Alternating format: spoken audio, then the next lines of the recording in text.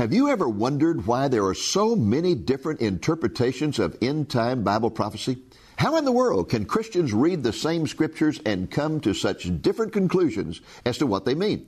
Is someone taking the wrong approach? And if so, what is the right approach to the understanding of God's prophetic word? Lamb and Lion Ministries presents Christ in Prophecy, a program that focuses on the fundamentals of Bible prophecy, showing how current events in the news relate to biblical predictions of end-time events and the soon return of Jesus. Now, here's your host, Dr. David Reagan. Greetings in the name of Jesus, our blessed hope, and welcome to Christ in Prophecy. This is the fourth in a series of programs on the fundamentals of Bible prophecy. In our first program, we took a look at the way Bible prophecy has been ignored and the many ways in which it has been abused. The scripture that comes to mind in reference to that program is 1 Thessalonians 5:20, which says, "Do not treat prophecies with contempt." In our second program, we examined the importance of prophecy, and we concluded that there are many reasons why every Christian should be interested in studying God's prophetic word. The scripture that I think of in reference to that program is 2 Peter 1:19, which encourages us to pay attention to prophecy because it is like a light shining in a dark place. Our third program focused on the variety of Bible prophecy. We saw that God used a very diverse group of people to serve as His prophets, young and old, rich and poor, sophisticated and uneducated. He then communicated with these people in diverse ways, through dreams, visions, angels, and words of knowledge. And the prophets themselves proclaimed their messages in diverse ways. We have written prophecy and oral prophecy, acted prophecy and symbolic prophecy. And the theme verse for that program was Hebrews 1:1, where it says that long ago, at many times and in many ways, God spoke to our fathers by the prophets. This week, we're going to take a look at the interpretation of Bible prophecy, and hopefully you will come away from this program absolutely convinced that God's prophetic word is not impossible to understand.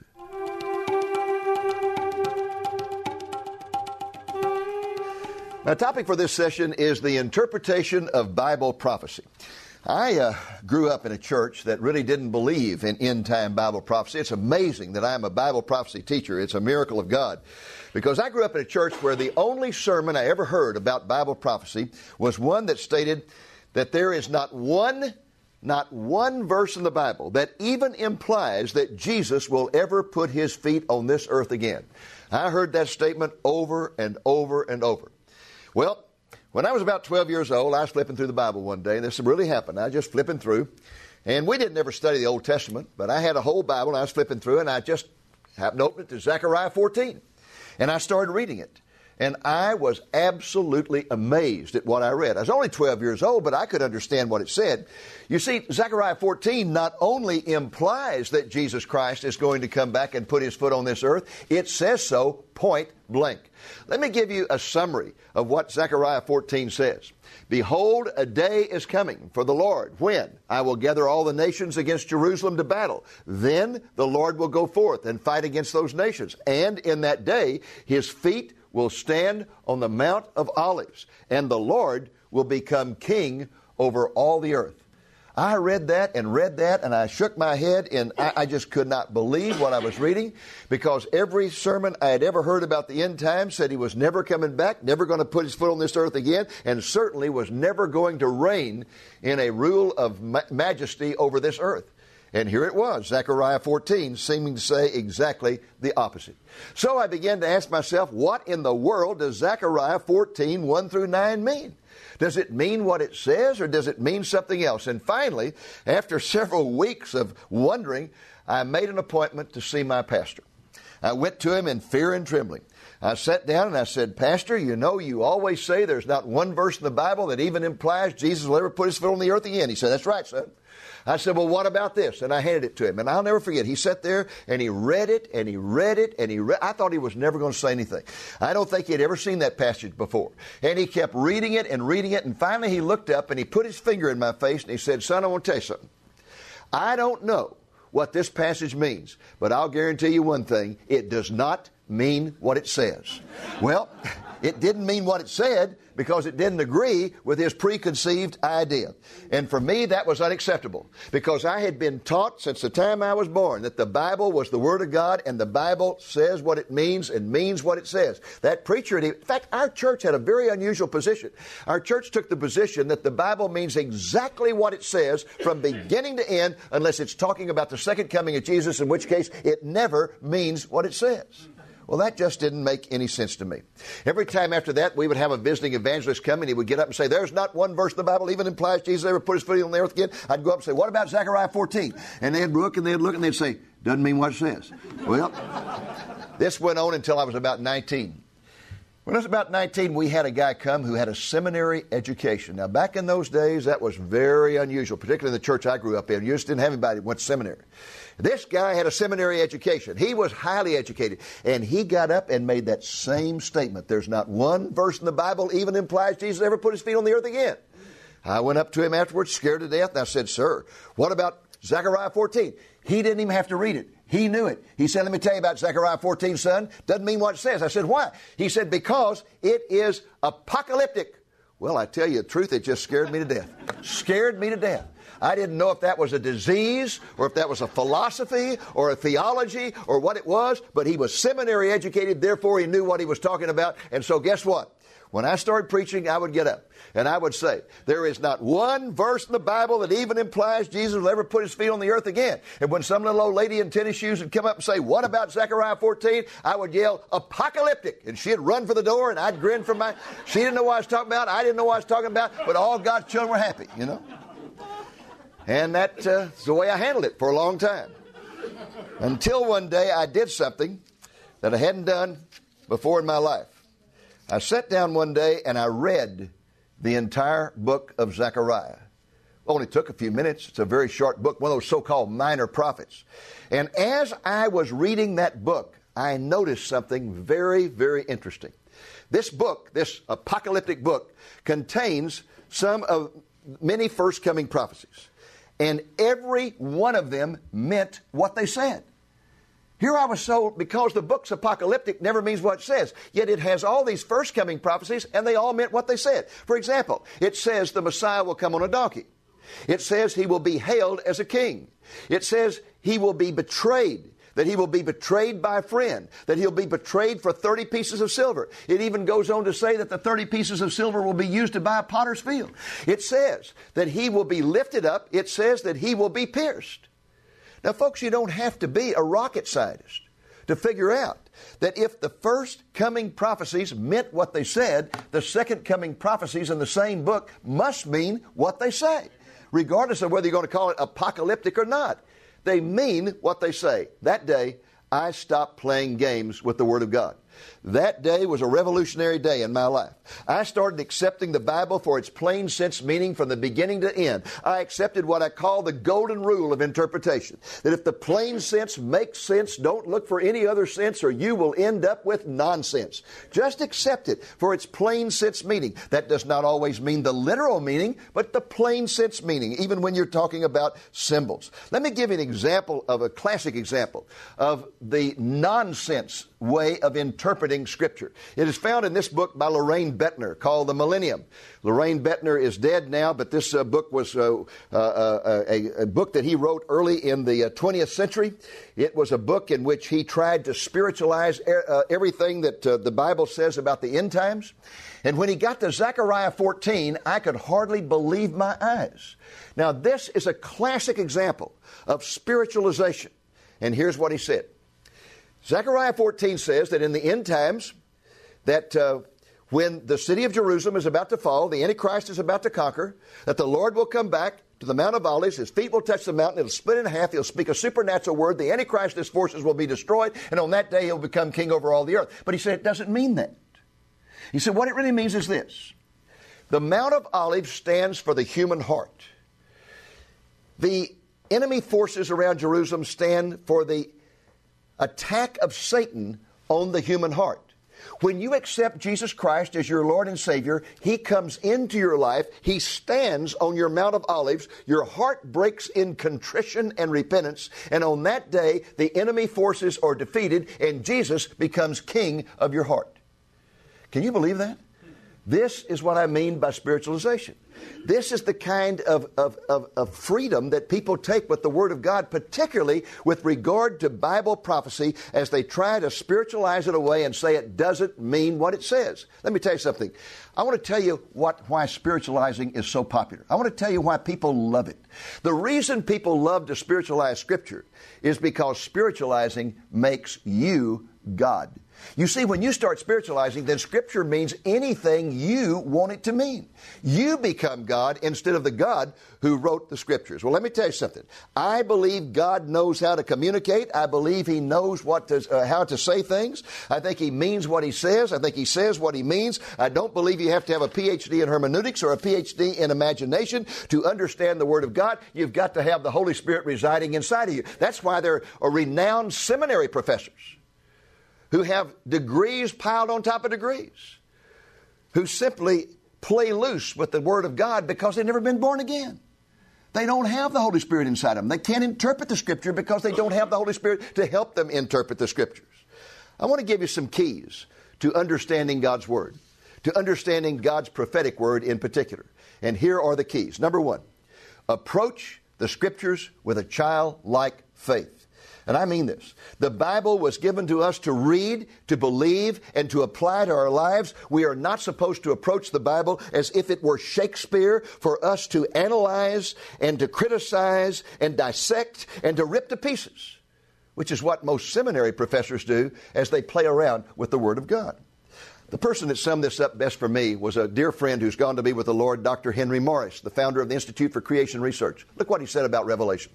The book of Revelation is not difficult to understand. It is difficult to believe. If you will believe it, you will understand it.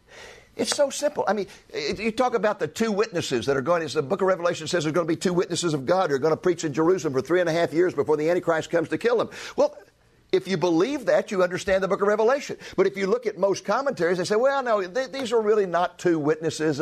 This is really just sort of a representative of evil in the world or good in the world. And they just spiritualize it into meaninglessness. And, of course, the next one spiritualizes a different way, and the next one spiritualizes a different way, and nobody, therefore, can agree upon what the book of Revelation says because everybody spiritualizes it to say whatever they want it to say.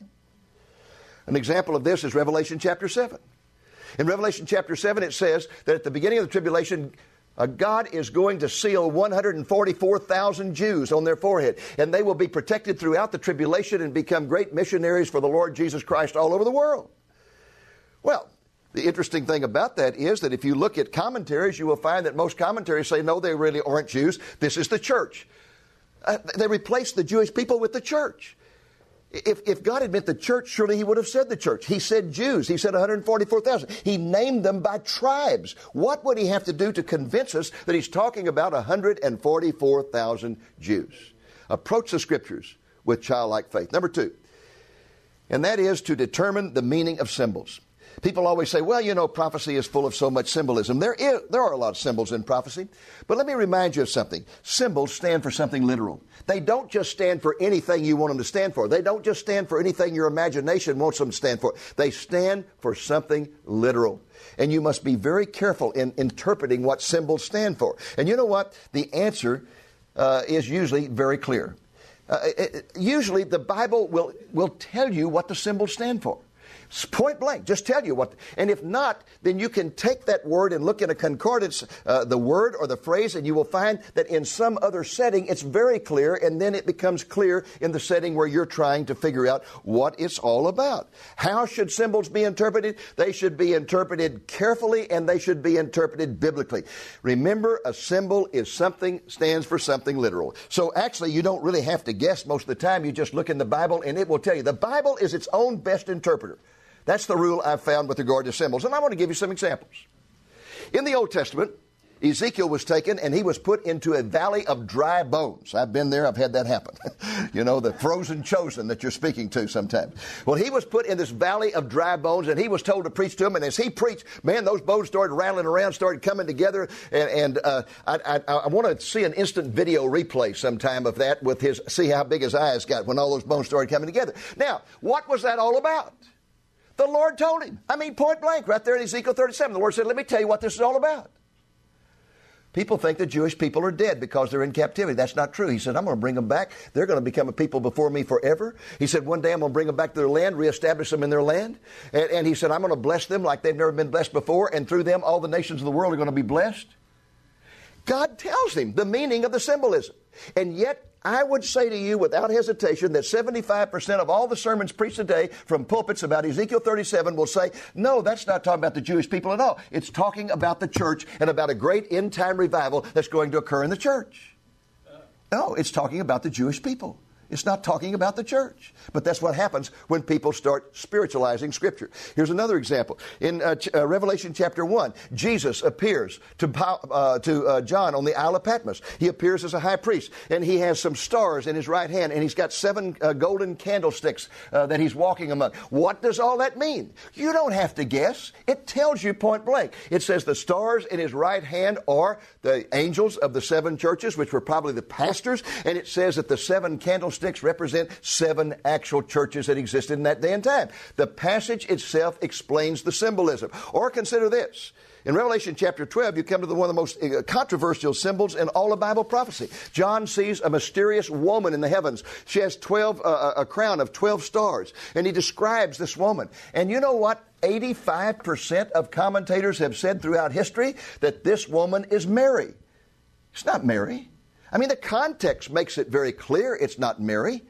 But you don't even have to look at that. Did you know all you have to do is just simply run a concordance on a woman with a crown of 12 stars. And when you run that concordance, you will find that this exact same image, the exact image, was given to Joseph in Genesis 37, verse 9, in which it was explained to him that this stood for the nation of Israel.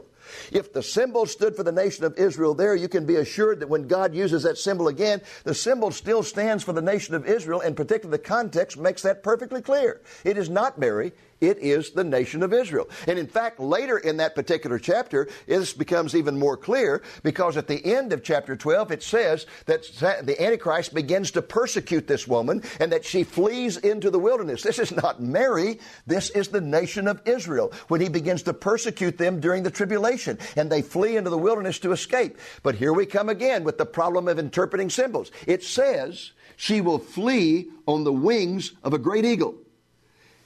I could not tell you how many books, and just recently even, have been written in which people have tried to prove there's the United States in end-time Bible prophecy. Where are we? What's the symbol of the United States? An eagle. What's going to happen? She's going to flee on the wings of a great eagle. Therefore, the United States is going to provide the end-time airlift that's going to fly all the Jews out of Jerusalem and into the wilderness where they will be protected by God. Well, folks, there's not even an Air Force base. I mean, a base in Jerusalem that will handle anything bigger than a Piper Cub. And we're going to go in with Boeing 747s and fly the Jewish people out. Where are we going to fly them to? There's no landing place in Petra. There's no landing place in Jordan that's going to take care of them. It's just ridiculous. And people write whole books about this, when all in the word you have to do is take the word eagle and put it, look in a concordance, or if you've got a concordance on your computer, just type the word eagle in, and you know what you'll do? You'll come up with multiple verses in which it says that when the children of Israel came out of Egypt, they came out of Egypt on the wings of a great eagle. Does that mean they came out on an airplane? No. It means they came out of Egypt under the protection of Almighty God. That's all in the world the symbolism means. And it's the exact same wording, exact same symbolism, and it means that when they flee, they will flee under the protection of Almighty God. So I say to you, when you're considering symbols, consider the context, search the Scriptures for similar use of those symbols, and you'll be able to figure out what they are. The Bible is its own best interpreter. Okay, that brings me to another of these particular keys to understanding, and that is always keep the context in mind. I cannot emphasize this enough. This is the greatest error that people make in the interpretation of the Bible. They do not keep in mind the context. Context determines the meanings of words. Not only in the Bible, but in all literature, the meaning of words is determined by context. Let me give you a secular example. What if I were to say to you, I visited the White House last week, and then I said to you, the White House announced today that the president is going to Russia. I have used the same term, White House, in 2 sentences. In the first sentence, it's literal. In the second sentence, it's symbolic. How do we know that? Context.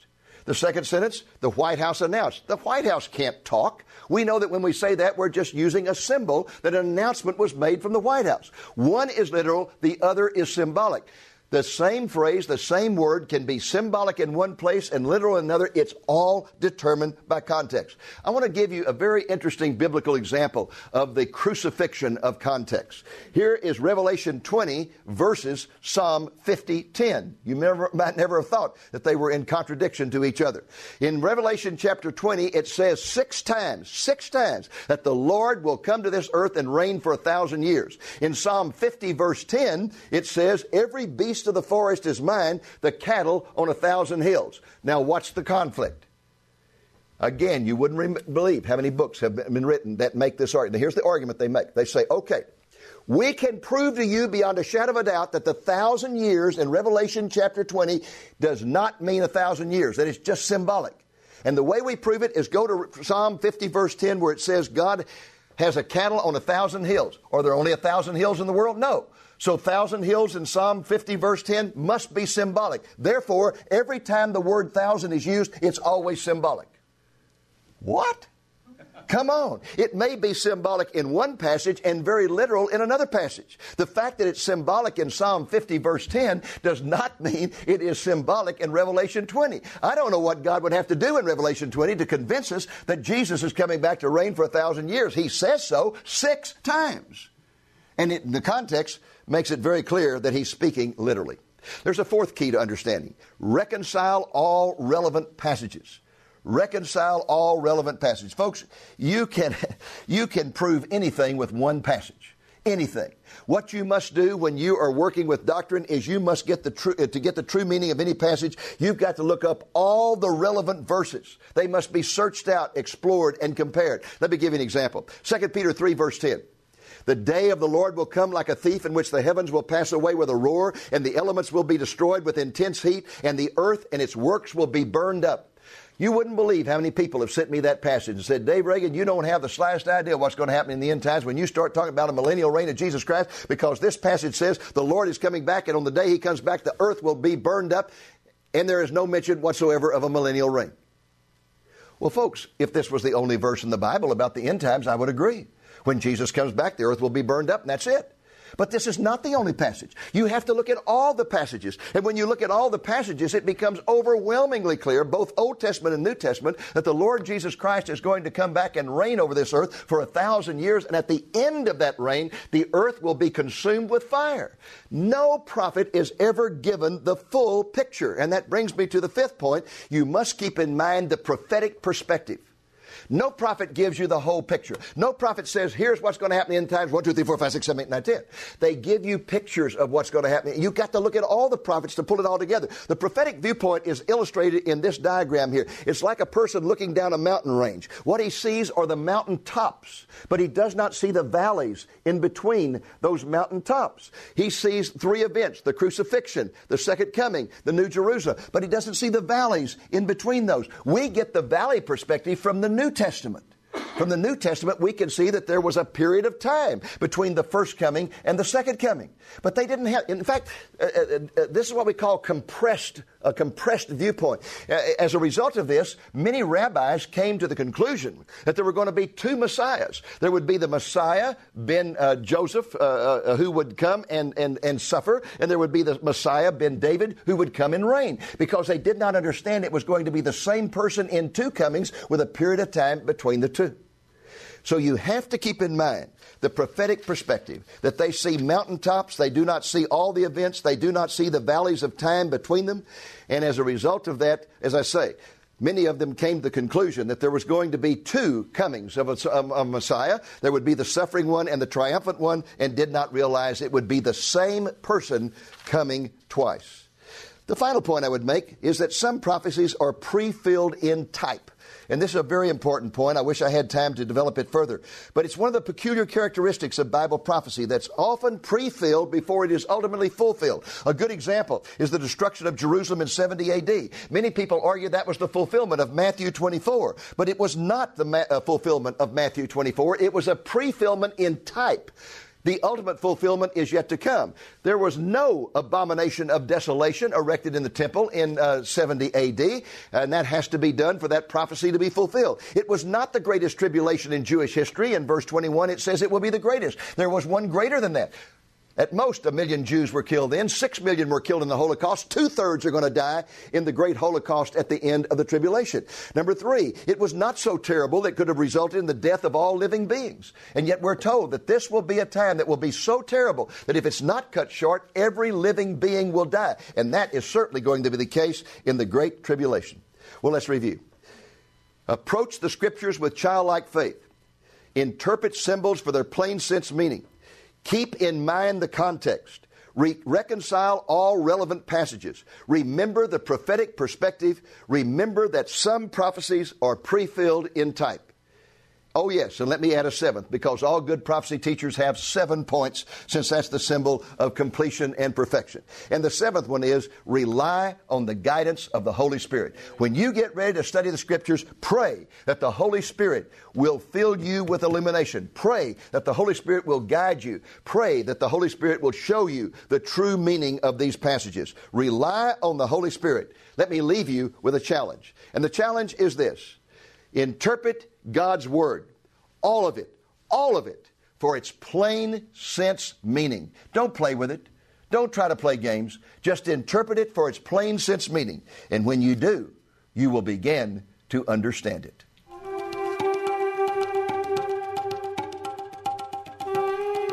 Well, folks, that's our program for this week, and I hope it was a blessing to you. I hope, too, that you will be back with us next week when we will continue this series on the fundamentals of Bible prophecy by taking a look at end-time viewpoints. We will look in detail at the 4 major end-time views of Bible prophecy. I will explain each one of them, and then I will compare and contrast them. Most important, I will take a look at the biblical basis of each one in order to determine which is the most faithful to what the Bible teaches. Till next week, this is Dave Reagan speaking for Lamb and Lion Ministries saying, look up, be watchful, for our redemption is drawing near. The Fundamentals of Bible Prophecy DVD album can serve as a great learning resource. In fact, when you place the DVD in your PC, you'll find an extra folder that contains a teacher's guide and student guides too. Topics covered on prophecy are its abuse, its importance, its variety, its interpretation, different views on the end times, and the signs that indicate that the Lord's return is soon. This album can be yours for a gift of $25. We're also pleased to offer you the latest edition of Dr. Reagan's timely book, America the Beautiful, for a gift of $15 or more. Order both items for a gift of $30 or more. That's a savings of $10. Visit landline.com and look for offer number 280. Christ in Prophecy is made possible through the faithful and generous support of viewers like you. Please consider making a donation to Lamb and Lion Ministries so that we can continue broadcasting the message of Jesus' soon return. Thank you, and God bless you. We encourage you to visit our website where you can find a wealth of information about Bible prophecy. The address is lamblion.com. Thank you for joining us on today's Christ in Prophecy, a presentation of Lamb and Lion Ministries, a non-denominational ministry dedicated to teaching the fundamentals of biblical prophecy and proclaiming the soon return of Jesus.